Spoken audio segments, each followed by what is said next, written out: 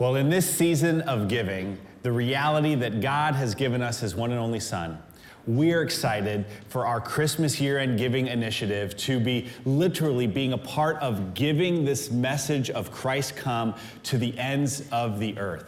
And so I'm excited to have with me today Wayne and Leslie Kent and BJ and Mary Leonard. Wayne and Leslie, if you are newer with us in the last 6 months, they are nothing close to new. They actually have been here 28 years. Wayne served as our lead pastor up until this past summer, until he transitioned to a new chapter of ministry, which we're actually going to share a little bit about. But before we get to that, Wayne, can you just kind of get us up to speed on the story of global missions and our church over the years here? Global missions has always been a focus of our congregation in terms of we're interested in what's happening overseas. We have relationships with various missionaries going back decades. But really beginning in the mid-'80s into the '90s, we had people in Mexico. We had some folk, Gary and Judy Woods in Kenya. And I think we sort of crystallized that in the early 2000s when somebody from our congregation, Lynn and Dory Kazir, and their 3 daughters went to Kenya.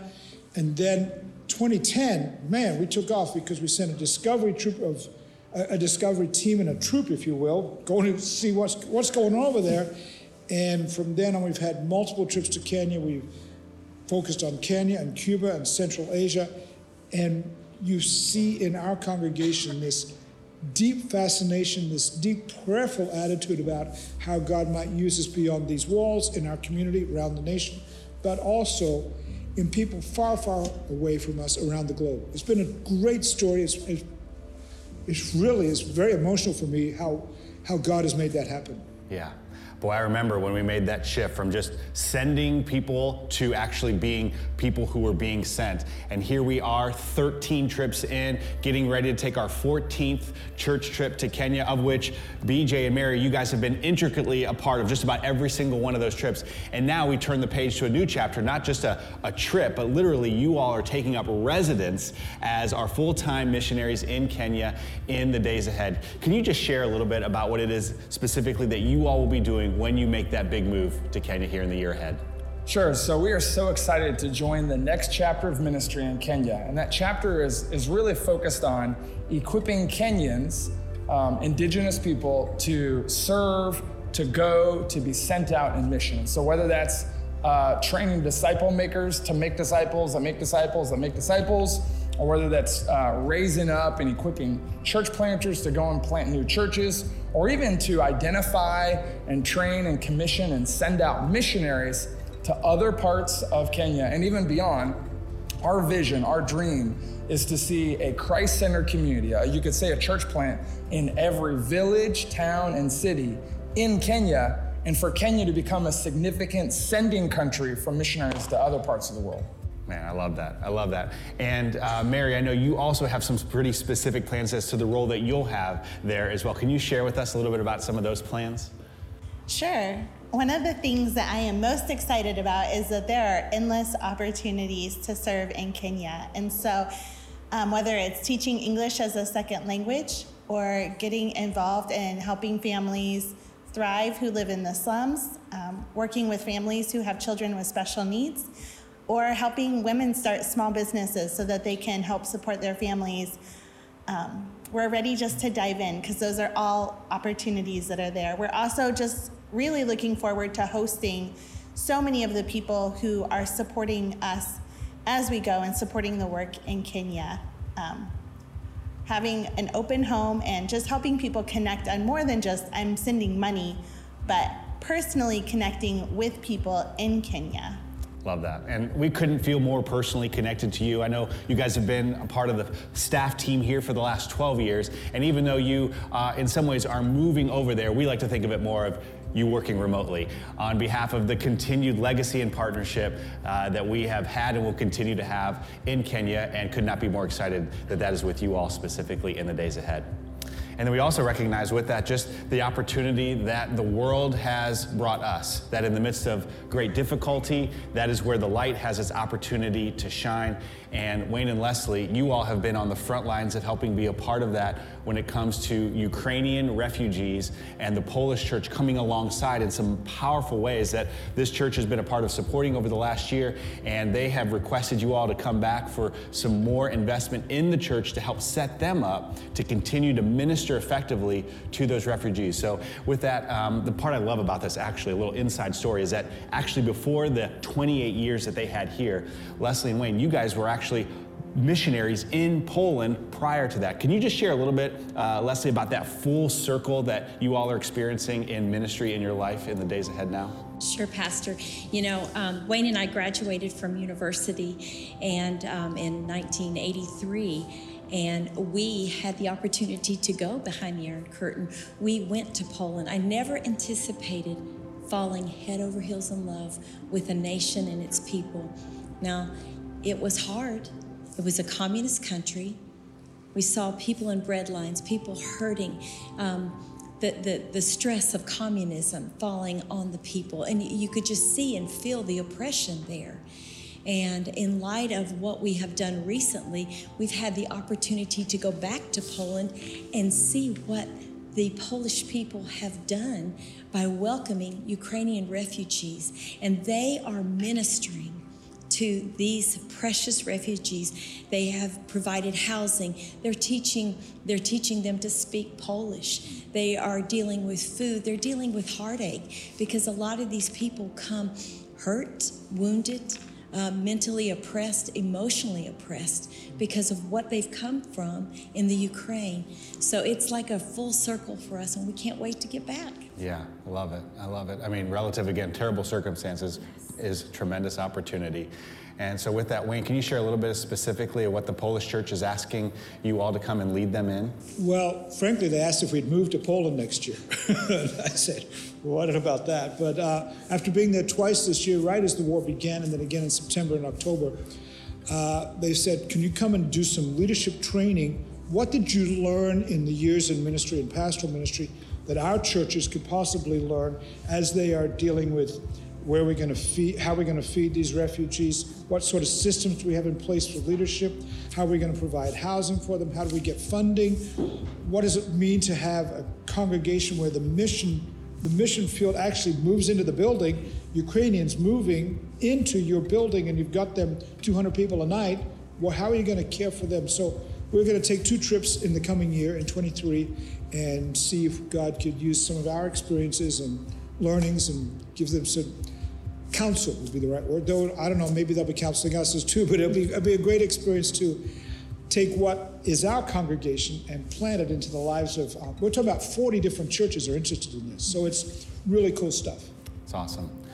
Well, could not be more thankful to be part of a church that, again, is sending from our very own. We have 4 different settings locally, nationally through some college ministry, and of course now internationally in our opportunities in Poland and Kenya, that we would invite you this Christmas season that in the reality of God giving His first and His best, what is God leading you to participate in being a part of sending this message, the message of Christmas, that Christ has come to the world that He's called us to? And so as we continue to look at this idea, this reality of how Jesus has broken through literally heaven to earth and our sin and separation, broken through all that to get to us and to get that message to the world, would you join me in welcoming Pastor Wayne to bring our message in our series as we continue Breakthrough Christmas According to John. Join with me in welcoming Pastor Wayne to the pulpit here today.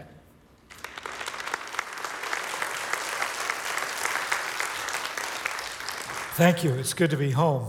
It really is good to be home. And thank you for your invitation for me to take some time with you today. It's my last assignment in this pulpit was in June, so it's some months ago now. And I must say, you appear to be doing quite well.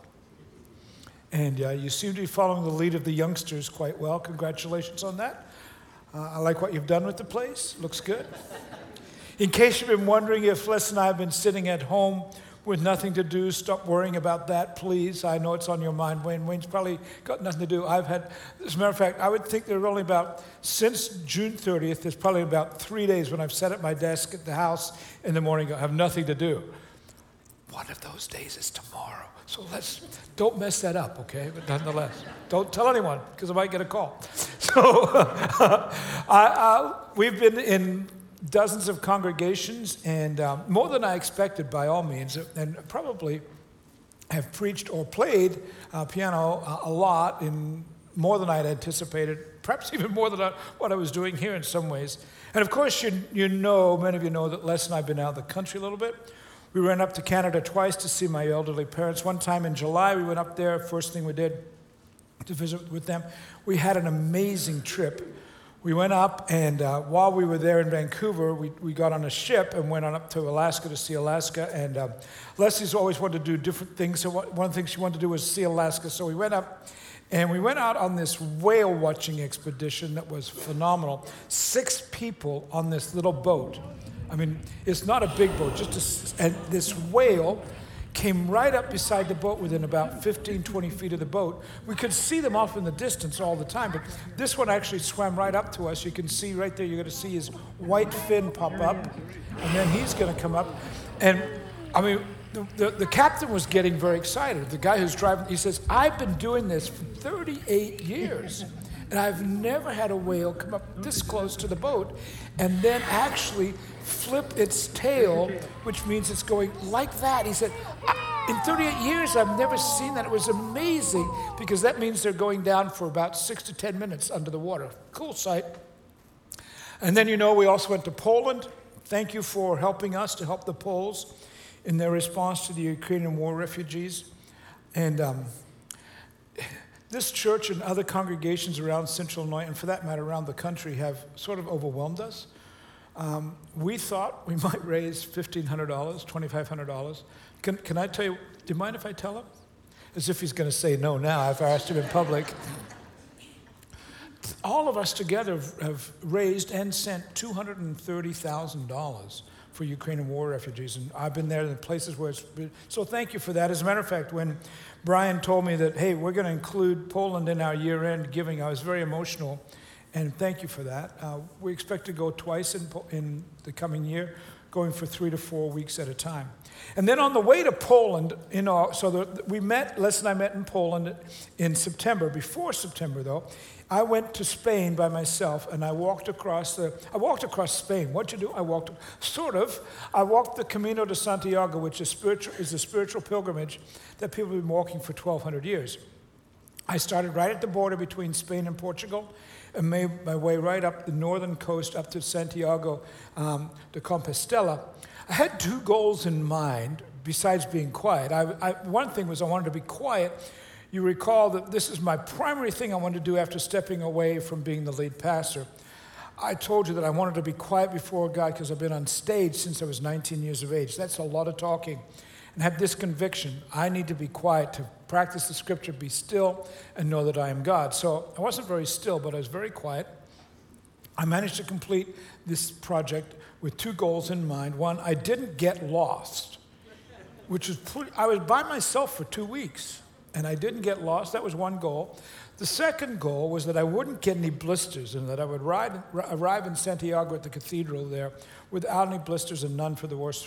So thanks for praying for me while I was gone. It was a marvelous experience, but enough of all of that. We could do that some other time. We're not here today to see some travel guide full of slides of some guy doing this, that, or the other.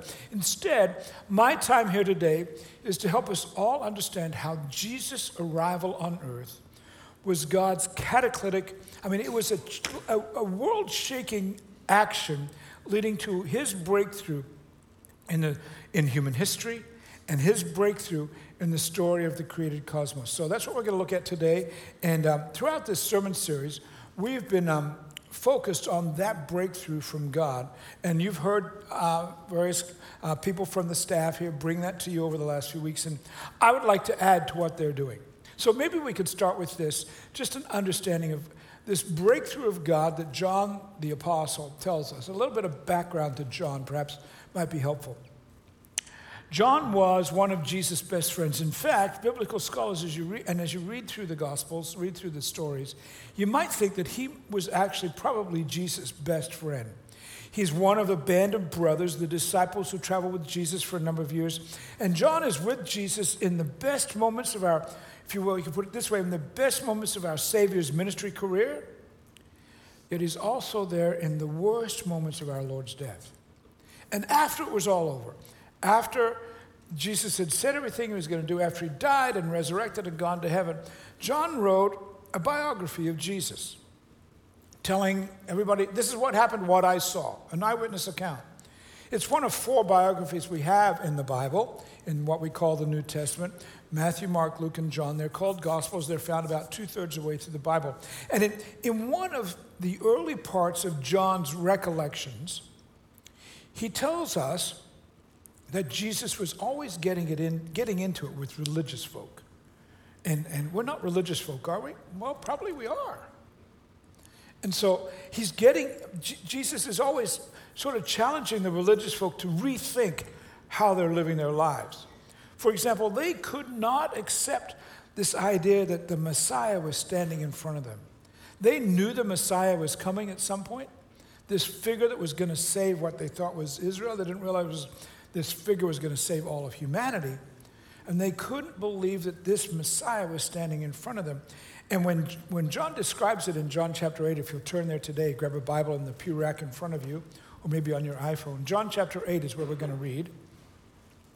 He presents them with a spiritual crisis that they just don't know what to do.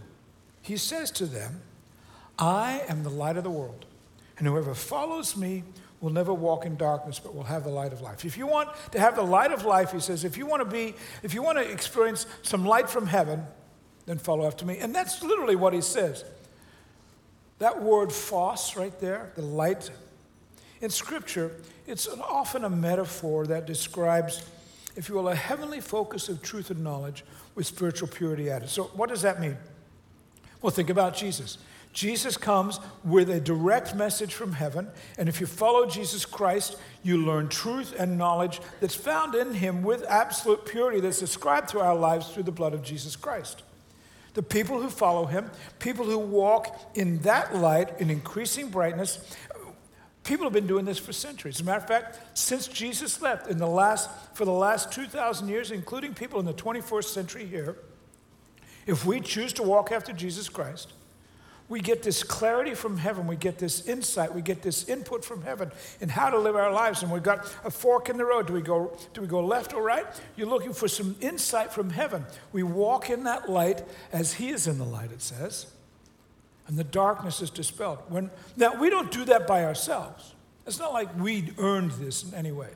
It is given to us simply through Jesus Christ because God initiated a breakthrough in our lives personally and in the world story that was initiated through Jesus coming, first of all, as a baby, and then he died. He died as our Savior and forgiver. And any development of spiritual knowledge that I might have or you might have is not through something we did. It comes to us as a grace gift. Our willingness to accept Jesus Christ as the leader and forgiver of our lives. Now, having said all that, in John chapter 8, there's an interesting aspect about this statement of light, that's easy to miss unless you go back to the very beginning of the chapter. Here we have Jesus saying, I am the light of the world. Well, where is he when he's saying this and what's going on? Go back to the very beginning of the chapter in verse 2, and you'll discover that Jesus is in the temple courts. So, what's that mean? Well, if you go to where Jesus is speaking in ancient Jerusalem, you've got a wall around the city that's basically a mile square, 1 mile by 1 mile. And in the center of that, off to the east side of that, is the Temple Mount, where the temple is. And it's a hill in the city.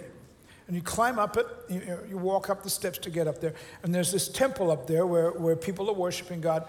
And you could, in your mind's eye, imagine that the temple it's a series of security steps. You can get into Jerusalem with one level of security. To get into the temple, you have to have a second security. To get into one court and then to get into the next court, you can go through increasingly TSA in the ancient world. You have to go from one to one to one to eventually in the Holy of Holies, there's only one person allowed in once a year. And so Jesus is in one of the outer courts, the court of women it's called, and he's there remembering, if you look at that scripture, it's taking place during the Feast of Tabernacles, is what biblical scholars suspect. So what's going on? He's there, and the people are in the outer courts. Lots of people can see him. He's challenging the religious folk, and there's something going on in that temple court at that right moment. Here's what's happening as Jesus is speaking. This is taking place during the Feast of Tabernacles. The Feast of Tabernacles is a week-long, 7-day event that Jewish people have been celebrating beginning 1,200 years before Jesus showed up to this very day. We've just come through the Feast of Tabernacle period in our present calendar.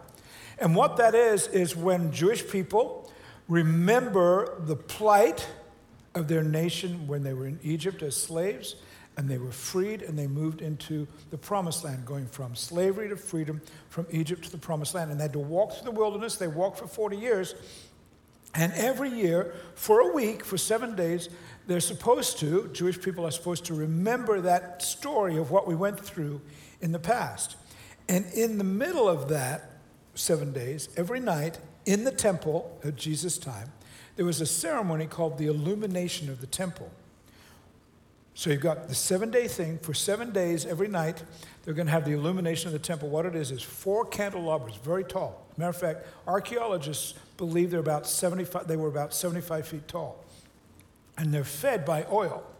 And every night, these 4 candelabras are lit 75 feet tall. And it's kind of like a fireworks moment when everyone goes, oh, ah. And in the midst of the light, we remember where our nation used to be. And Jesus is saying in the middle of that, I'm the light of the world. Well, why is he saying that? Well, because in the midst of the ooh-ah, what happens after the fireworks go off? It's bright for a moment, but then they go out and you're in the dark again, right? And these candelabras could only shed light so far. There was a limit to the light's effectiveness. You could be on the outskirts of the city. You might see them there off in the distance because they're up on a hill, but they're not actually giving you any light to walk. Because what's on the other side of where the light is shining? Darkness. And Jesus comes along in that setting. The candelabras are burning. The people of his day are remembering, hey, our nation used to have to follow the fire in the sky at night as they walked through the wilderness. And this is a reminder of all of that. The fire is up there above us, 75 feet above us now with these candelabras. And in the middle of it, what does Jesus say? I'm the light of the world. And you who follow me, even though you might have to walk away from the light that's in front of us right now and above us, if we have to walk out into the darkness of the city, follow me just like our families followed the pillar of fire in the wilderness so many generations ago. The darkness of the wilderness, the darkness in the city on the outer edge of the unstable light, all of that will be changed by heaven's light, by heaven's insight. Remember, phos, insight, clarity, input from heaven with spirituality. And I would suspect, whether you're here in the room, whether or not you're in the East Auditorium, perhaps you're online with us today, some of us, maybe all of us, could stand with a little of heaven's clarity in our lives right now. It'd be really cool to have. Man, I could really do with a little light going into this week. A little more insight from heaven regarding turning left, turning right. Some here, maybe online, you're far from God. You'd like to have a little bit of light, to understand who God is. Some are walking in the midst of a very dark life experience. Some of you today are in a setting where you feel like you're swimming, walking one thing, but swimming through murky waters because it's an unexpected career change that starts tomorrow, Monday. You wonder how you're going to manage that. Some are here and you're going, man, I'd really like a little bit of light on the struggles that I'm facing within my marriage. Others, You take a breath like that to remind yourself that you're still alive because you've faced the night of a recent loss, and the shadowy cloud of grief is just all over in you. Breathe to remind yourself, man, I really am still alive. Some of us need a breakthrough light from heaven that sheds blazing clarity on some black silhouettes in any number of settings. I've got good news for you. The light of Jesus Christ is here today. The light of heaven, full of truth and knowledge and direction and spiritual growth, is available to you and to me, so that when we've got that decision, right or left, it's available to us today. As a matter of fact, I've still got a lot to say. I've been gone for 6 months. I got plenty to say, but seriously, not all that's being said. A lot of that's music. But nonetheless, can I pray for you right now, even before I get to all of that? Let's pray. Lord, we come to you today in the powerful name of Jesus Christ. We pray, Lord, for the person on our right and the person on our left.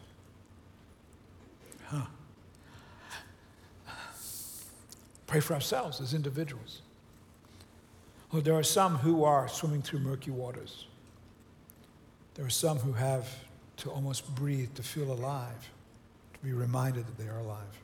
And Lord, some are far from God. I pray that you would gracefully shed your light on those people, on me today, in the places where there's darkness within me. Bring heaven's light. Bring clarity, not because I deserve it, God, but because you in grace sent Jesus Christ as the breakthrough agent. We pray this in his name. Amen. Thanks for being people of prayer. And yes, let me get to some of this if I can, all right? It's because this light business, it's appropriate to look at light at Christmas time. Because think about one of the major scenes that we have of the Christmas story, the shepherds in the hills above Jerusalem, above Bethlehem. Do you remember that story? It's found in Luke chapter 2, verse 8. It's a Christmas scene full of light.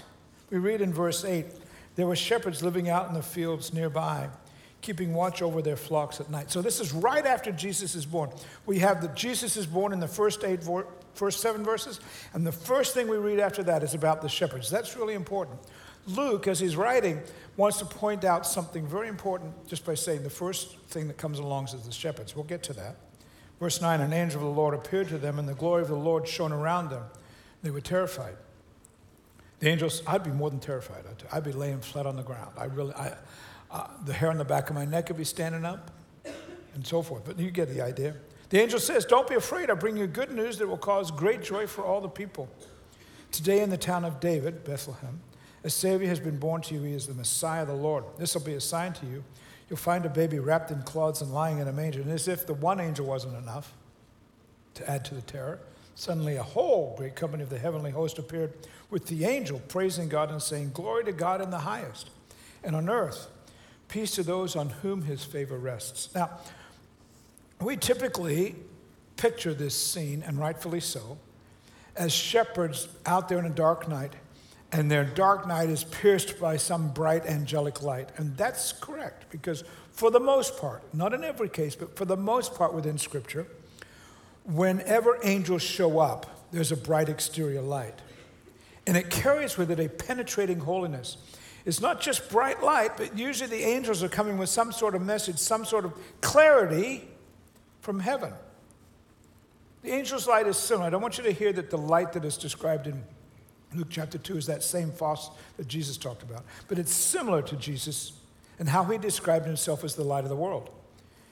In the Christmas story, an angel's light brings some of heaven's clarity to the to the shepherds who are watching over the sheep in Bethlehem. Well, I suppose the sheep got to it, but nonetheless. And this business of why are the shepherds first?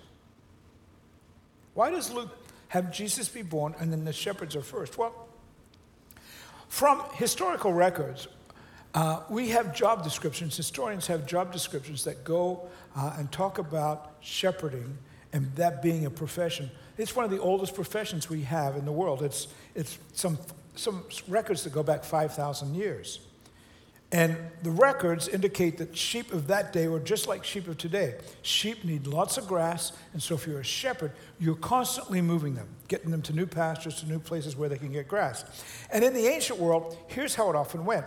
A family would have a farm or a property of some sort, and the laws and customs of inheritance indicated the oldest son is going to get the homestead. But what if there's a second or a third or a fourth son? Where do they go? Well, the oldest son becomes the farmer, and the younger son, the one not inheriting the property, was assigned the role of shepherd. And nobody really wanted to be the second son, if you will, because you don't get the family stuff. And secondly, you're now responsible for caring for the sheep away from the homestead because the sheep need to move regularly and all the grass around the house is already eaten.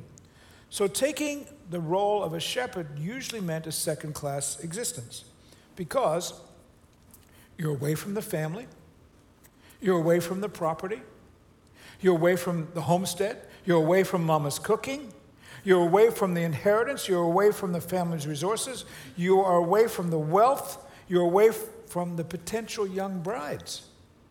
You're away, you're out there in the hills constantly moving. No one knows where you are except every few months you come back in.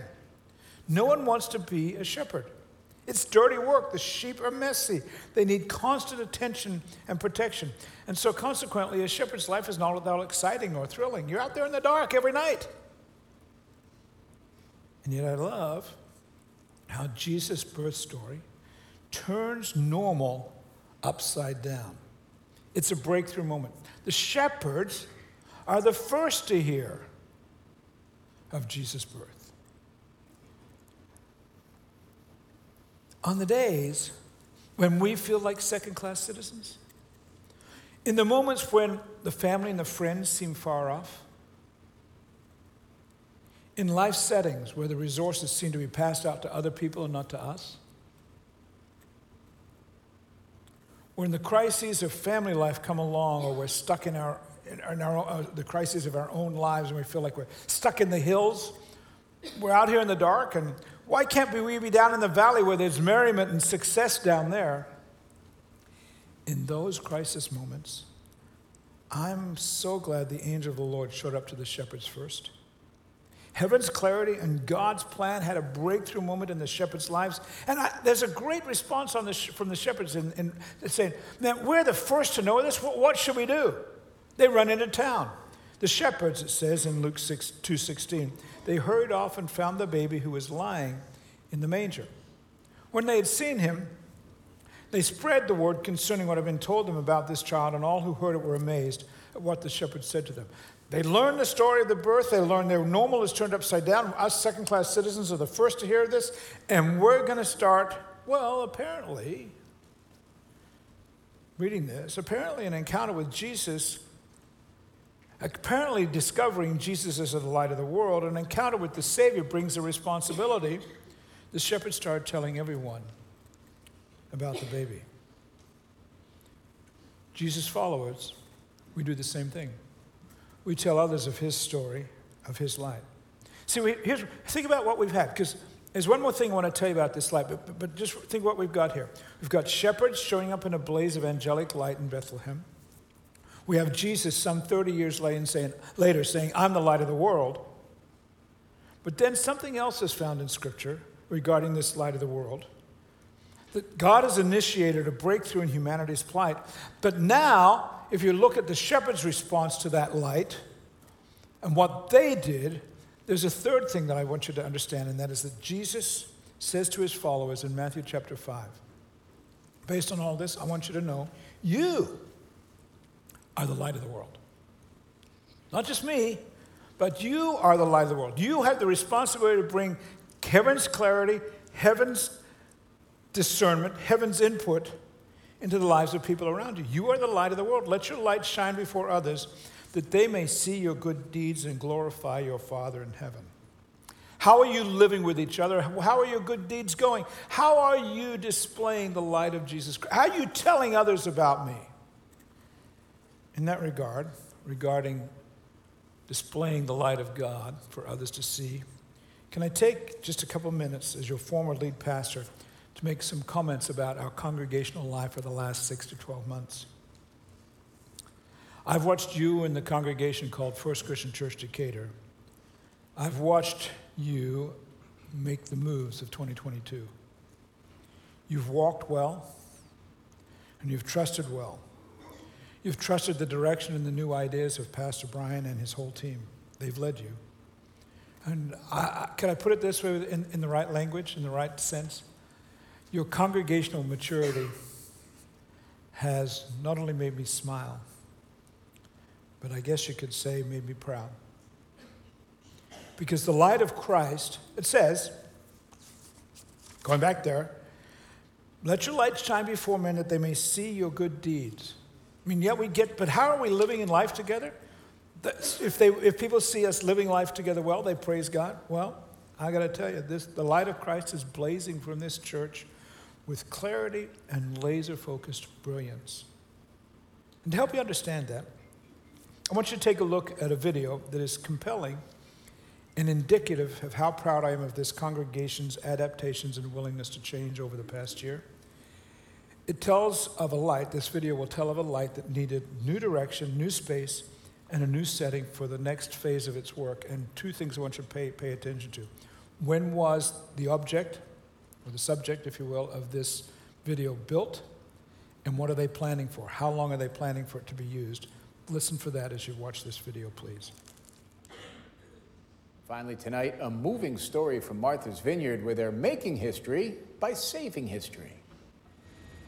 This is the question of the day facing a team of expert movers on Martha's Vineyard. How do you move an iconic 160-year-old, 400-ton national treasure? All right, we're actually starting to move now. Very carefully and very slowly, just about a foot each minute. The man in charge of relocating the Gayhead Lighthouse, Len Butler, the man on the right, says the speed, or rather the distinct lack of it, is for a reason. If enough of the bricks cracked, it would be catastrophic. It could come tumbling down. The lighthouse sits 6 feet off the ground and is being pushed down soap-lathered steel rails by 2 hydraulic pistons. It's all being done under the watchful eye of Richard Skidmore, who's been the lighthouse keeper for 25 years. I have to say that it is just a gratifying moment to have the reality of the care for this building manifested. Move the light along just incrementally. We first met Skidmore in 2013. The lighthouse was then just 46 feet away from the fragile cliff's eroding edge. At the time, he made a dire prediction. We've put a date of 2015 that this light has to be moved by that year. Or what? Or it would tumble into the sea. So here they are in 2015, having raised almost $3.5 million to pay for the move and restoration. There has been a lighthouse at this location since 1799. This one was built in 1856 at a time when the channel below was the busiest shipping lane in the country, and the boats were guided by the beacon on the hill. The new location, about 130 feet inland, should be far enough back to protect it from future erosion for at least another century, or hopefully, long beyond. So did you catch when that lighthouse was built? 1856. That's a youngster compared to this congregation. We go back to 1834. We've made all kinds of moves in the past. And you see how long, did you catch how long they're saying it's going to sit in its present new location? For another century at least. I wanted to see that because it's indicative of what this congregation has accomplished in the past year. We've changed. We've declared we're going to be the light of Jesus Christ for the whole world to see, not just for 188 years, but for year 189. And you should. I've talked to Brian and the rest of the team. Some of the stuff coming down the pike, whoa, wish I'd thought of that. We are the light of Christ. We get to shine his light as a congregation, and we get to do it as individuals this week. In a world, I would say, in a world, like a movie or anything like that, but in a world where there's a lot of darkness, God gets to use us, or we get to say, God, use us, please. And so here's my deepest prayer and wish. Have a Merry Christmas. And thank you for being the light of Christ in this community and this world. Staff, would you pray for us, please? Lord, we love you. We're so grateful for how deeply you love us. We're grateful that you sent Jesus to be the Savior. We're grateful for the forgiveness of sins that his death and his resurrection brings to us.